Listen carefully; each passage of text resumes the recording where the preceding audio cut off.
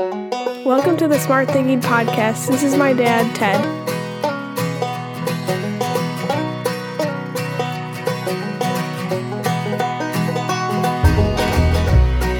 Welcome to the Smart Thinking Podcast. I'm your host, Ted Knightsky.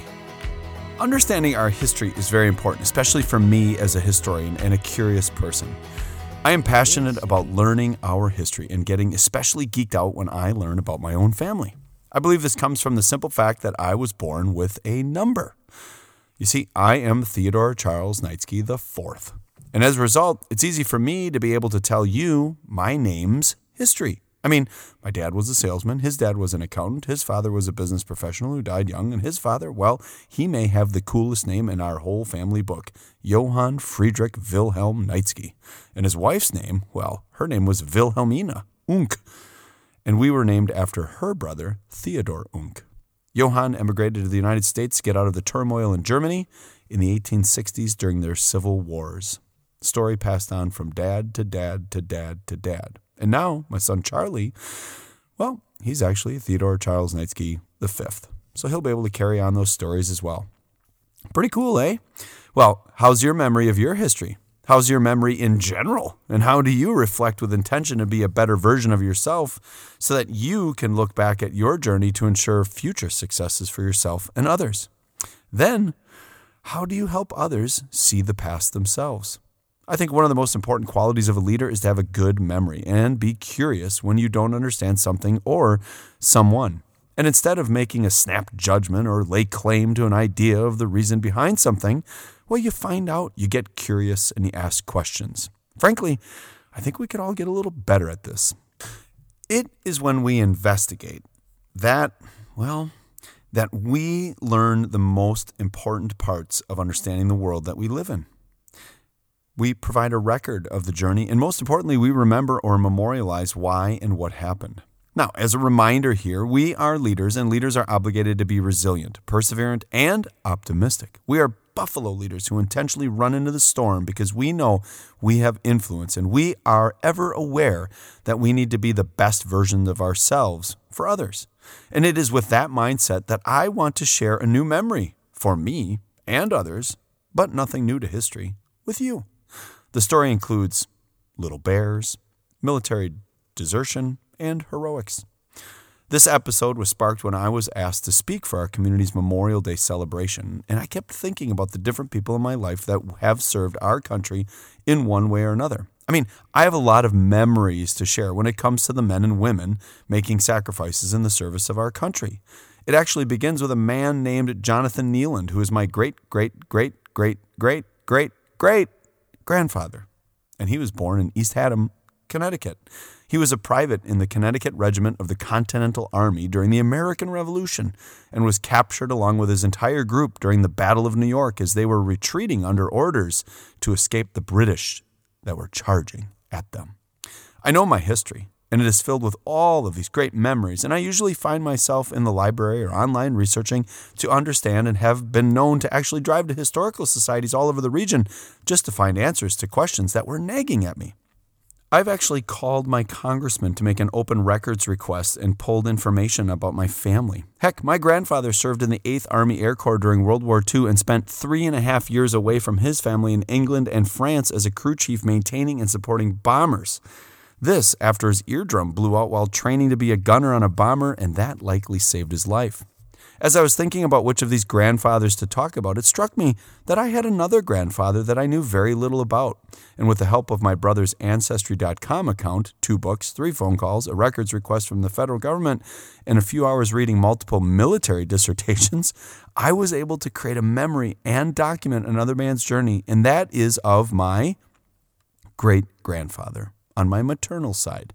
My maternal's maternal side. Well, in other words, my grandma's dad. His name was William Horch, an immigrant and the son of immigrants who grew up in Kansas, but did a few extraordinary things in order to serve his country and fight a blood-sworn enemy in World War I. You ready? Turns out that William Horch was born in Russia. However, his parents were German.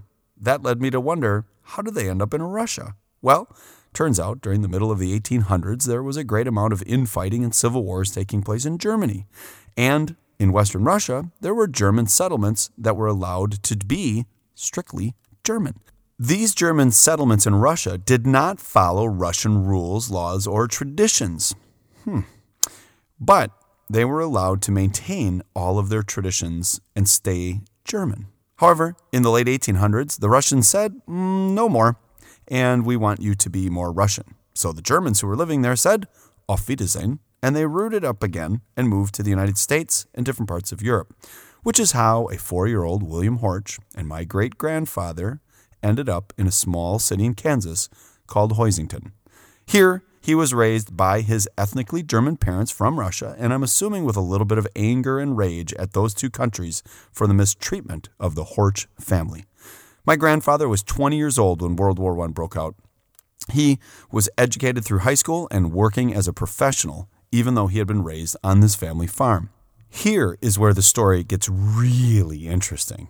You see, when World War I began after the assassination of Archduke Ferdinand and all the intermingled treaties of Europe were engaged, literally amongst angry cousins who had built giant militaries, the Tsar of Russia, the King of England, and the King of Germany, the German Kaiser, were all actually, they were angry with each other, but weirdly they were all related and descendants of one queen, Queen Victoria.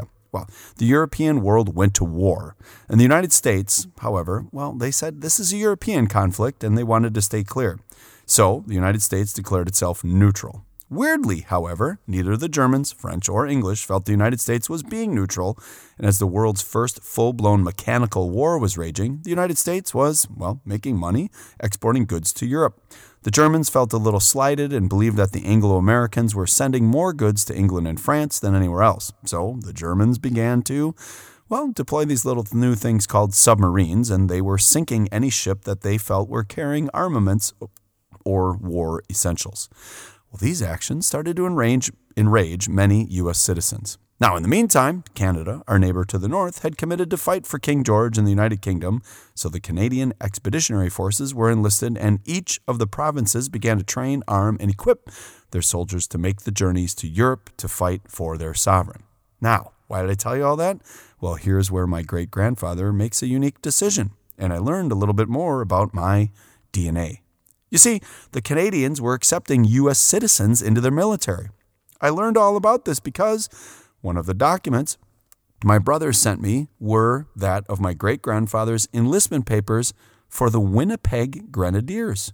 Yeah, the Canadian Army. I was like, wait, what? He's an ethnic German, born in Russia, emigrated to the United States, to Kansas, and then decided after high school, at 20 years of age, while working in a neutral country, to take the train to Canada and join the Canadian Expeditionary Forces. I was like, what is happening? This is amazing. And then after reading T.J. Harris's dissertation from 1997 at the University of Nebraska at Omaha entitled Americans Who Fought for the Maple Leaf, I learned that nearly 41,000 Americans went to Canada to fight in Europe for Canada. Another handful of Americans went to the French Legion and a few to the British and Belgian armies, and actually a few thousand went to Germany to do the same. Well, America, after all, was neutral, and they were seeking to serve their ethnicity, look for adventure, or fight an old enemy. It was also illegal for men or women from the United States to serve in another nation's army. So when my great-grandfather did so, it was at the risk of his citizenship and his freedom. Nevertheless, Grandpa William went to Canada and joined the Winnipeg Grenadiers in February of 1917. It turns out the Canadian military was actually recruiting in the Midwest, and the majority of men who went to Canada, those 41,000, were from 3 areas: the Midwest, Texas, and Virginia.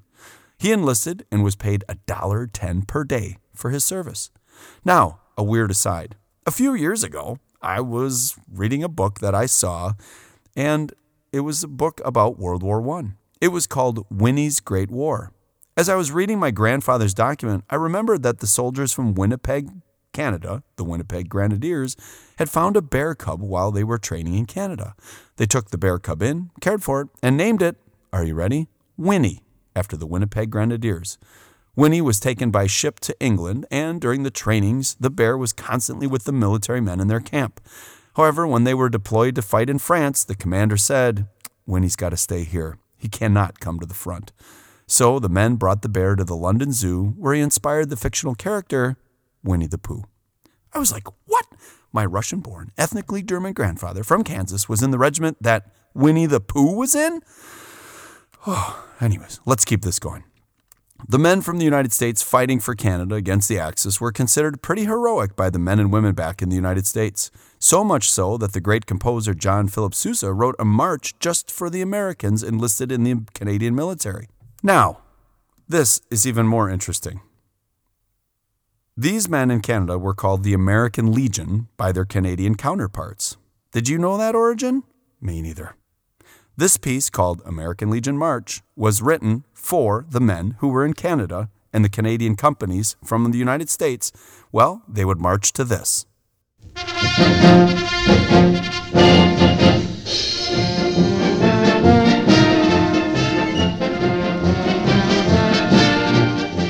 Here are the lyrics to that song.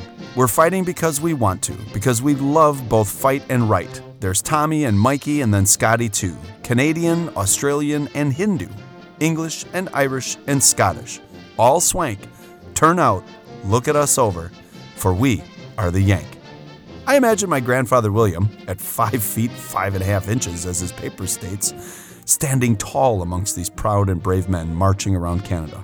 Now, he enlisted in February, and he was training in Canada. Most training programs at the time were between 12 and 16 weeks. As I was researching his military records from Canada, I came across his discharge papers. I looked at them and was stunned. My eyes got big, and my heart began to hurt a little bit. You see, sometimes when you look for memories and you get curious, you don't always find what you expect, and I was frankly saddened by what I had seen. On his discharge papers, it read that he was discharged from the Canadian military service on November 6, 1917. Now, what made me feel strange and hesitant was reading the word deserter on his Canadian discharge paper. My head filled with all kinds of stuff, and I thought, this is really weird. Until thanks to a couple of articles, dissertations, and books, I realized what he had done. You see, 2 months after he had enlisted, the United States declared war on Germany and the Axis, and my great-grandfather, well, he stuck around Canada until he completed his training. Then he went on leave before deployment and likely took the train back to Kansas and decided never to return to Canada because after 18 weeks of working in the Winnipeg Grenadiers and training, well, he went home.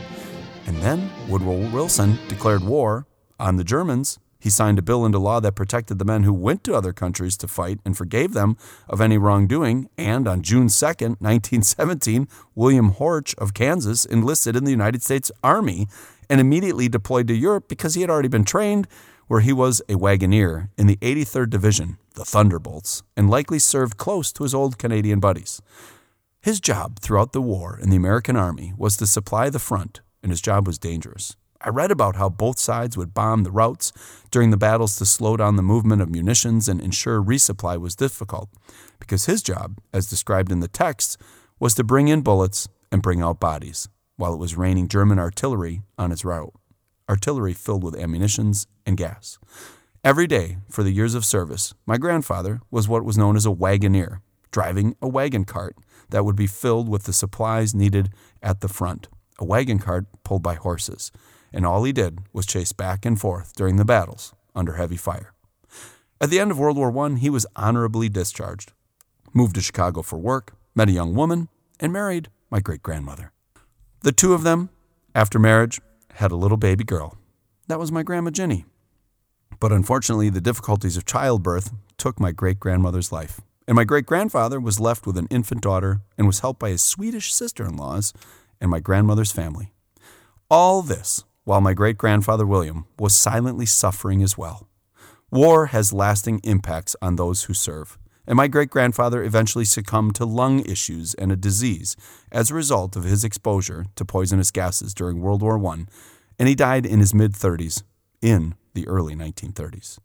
He was buried in Menominee, Michigan with full military honors and left my grandma an orphan. Curiosity, combined with a desire to understand and recreate memories of experiences and others, can find some pretty amazing things. And now, as leaders, we have an obligation to understand the history of those around us, in our lives and those we serve. I mean, this all started with a request to speak, and I ended up using every spare moment of my last 3 weeks to learn all of this amazing history. Oh, how I wish I could have met this man, that he would have lived long enough to share his stories, and that I could have asked about the bear Winnie, what it was like to go to Canada and then leave Canada, and what his parents were like, but I didn't. Instead, in my DNA is a man and a history. Leaders who find the opportunity to be empathetic and support others are likely to get them farther as a result of their commitment to seeking understanding. I believe that we are each obligated to understand our world. We are obligated to charge into the storms with others. And most importantly, we need to understand the history of the world around us. So let's do some smart thinking. List those in your world you need to learn more about. Describe a story with your DNA that explains more about you and your family. And list people you need to share your story with. That's it. That's the Smart Thinking Podcast. Hey, as always, thank you for listening, and please make sure to share and like this episode with whoever needs a little boost in understanding of the importance of understanding their own history. And of course, thank you to the Well Pennies for their great music, and please make sure to subscribe or follow them on whatever your musical platform is. I want to leave you with this thought, actually this question. What is the power of a handshake in a simple interaction? You see, each time we get to interact with others, it's an opportunity to grow ourselves. How, you ask? Well, we each have a history, and sometimes that history is filled with service and sacrifice. When I was a young teacher, my students used to write to the veterans on Veterans Day and Memorial Day. I was always bothered when the commander would thank me for the letters and indicate that it was just shy of unheard of for VFW and American Legion posts to get letters in the 1980s and 1990s. I thought, what a missed opportunity to interact with those on the side of history. It ended up that I started speaking for legions and VFWs all over the Midwest and eventually at a national convention to encourage them to do more outreach with schools. Why?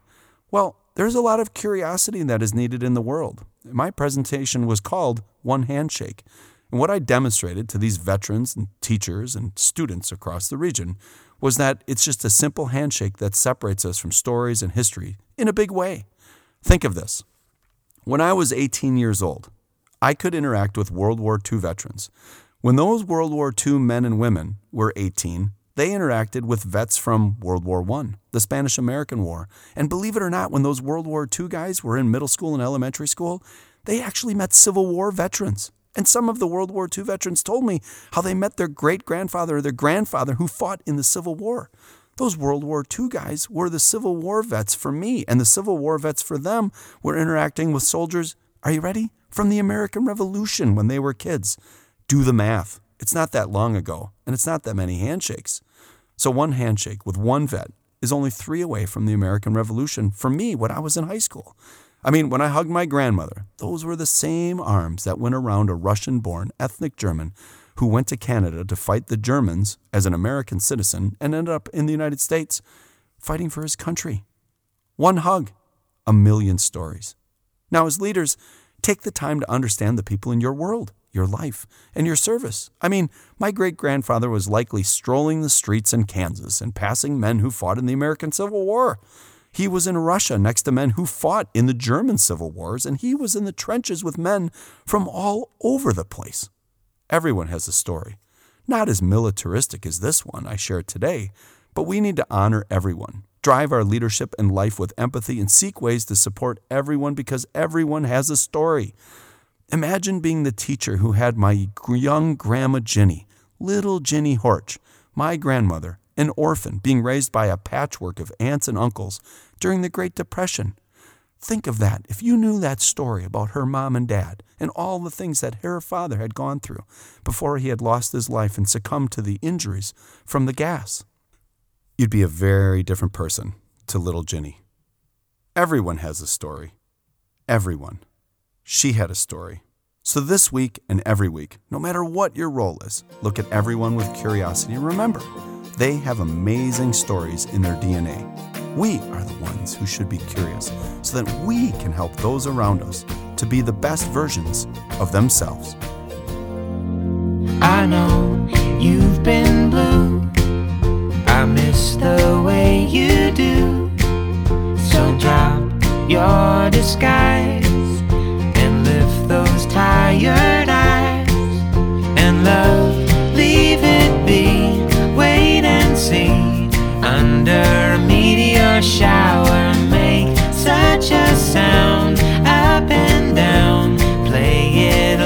bit louder. Oh my, have you ever seen such blue sky? Oh, what I would do up so high. Suddenly I know it's all I'll ever need.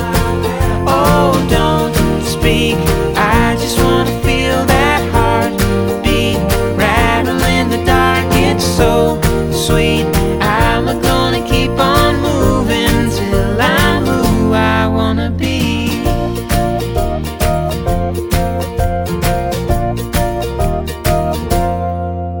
It's all falling through, I know you feel it too.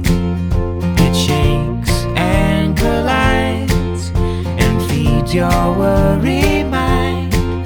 But love, leave it be, wait and see. Under a meteor shower, make such a sound. Up and down, play it a little bit louder. Oh my, have you ever seen such blue sky? Oh, what I would do up so high. Suddenly I know it's all I'll ever need.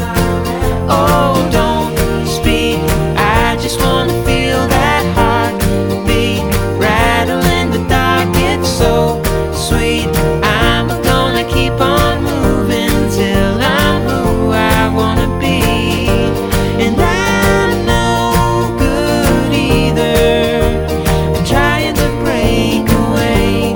But don't be so eager to stay. Before it began, you held it in your hand. I'll take yours in